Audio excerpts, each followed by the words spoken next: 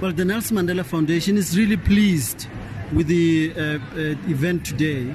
It reminds us of our responsibility to growing Madiba's legacy, but also those who were around him, such as Masisulu. And may we not forget the role of women who built Madiba, from his mom to the women, the wives that he had, the 3 wives that he had, and each one of them modeling the children that he then had. And I think it can only be great if we were to be reminded that each one of us carries that responsibility to grow the legacy.